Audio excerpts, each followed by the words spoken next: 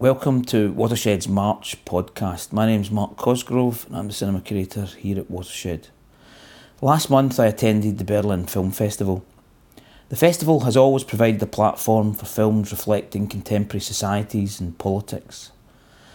The city, with its anguished history ever present, whether in the shape of the haunting monoliths dedicated to the Jewish victims of the Holocaust, or the line of the wall running through streets, takes these matters with great responsibility.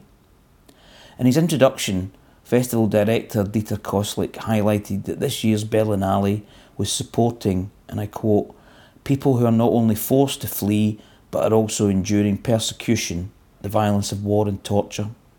Voluntary donation boxes across festival sites collected money for the work of the Berlin Treatment Centre for Torture Victims. It was apt then that the programme should lead with a stark reminder of the current unfolding humanitarian tragedy on the shores of Europe in the shape of Gianfranco Rossi's documentary Fire at Sea, which screened in competition. It went on to win the Golden Bear for its steady observation of the mundanely recognisable rituals of daily life on Lampedusa, off the coast of Italy, and the desperate, dramatic and increasingly fatal journey of migrants and refugees trying to reach the security of this European outpost. In this festival, in this city, the geopolitical past and the present come together in powerful and resonant ways. Hopefully Fire at Sea can be another call to action and point audiences to ways in which they can get involved and make a difference. The festival has equally always provided a strong focus and European launch for East Asian cinema, so it was good to see Yang Chao's poetic Crosscurrent win for cinematography.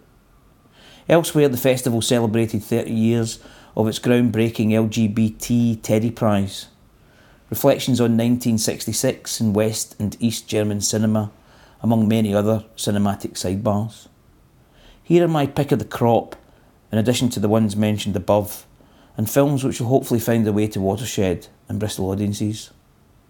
Things to Come, or L'Avenir in its original French, is a brilliant new film from Mia Hansen-Løve, whose previous film Eden we screened at Watershed last year.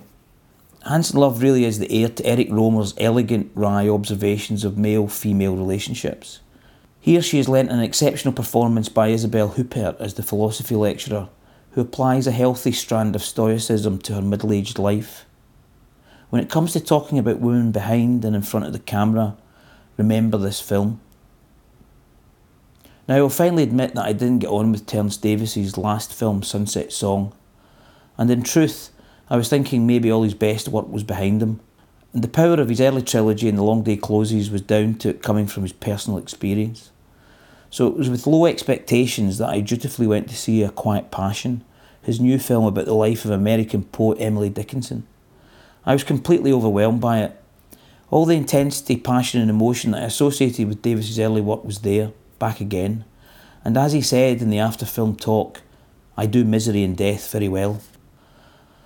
Following Welcome to New York and his debauched portrayal of a figure who may or may not be based on Dominique Strauss-Kahn, I've grown a renewed admiration for Gérard Depardieu, who seems to be comfortable in his ample body, which he confidently uses in The End, a disquieting tale where Depardieu's character goes rabbit hunting in the woods only to lose himself and possibly his sanity.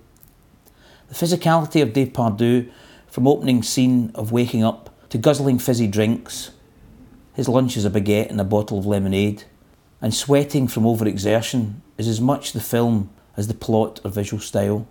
In that way, Depardieu may be up there with Brando in his later years, a totally commanding presence. Last year in Berlin, the first film I saw was 8 Billion, a terrifying documentary putting forward the thesis that the real tipping point for planet Earth will be when population reaches that figure. This year, the shocking documentary, in addition to Fire at Sea, was Alex Gibney's 0 Days, which takes us into the new phase of the arms race on the World Wide Web. More specifically, as everything, from lighting to heating to manufacturing, etc., is becoming computer controlled, so it is prone to cyber attacks. And needless to say, these have become state-generated, as was discovered when the Stuxnet virus appeared a few years ago. As one of the protagonists says, this is like the nuclear test in the 40s. We are entering new territory in warfare. bracing stuff. Some, if not all of these films will make its way to the UK screens over the next year, and keep an eye on them appearing at Watershed. That's all for this month.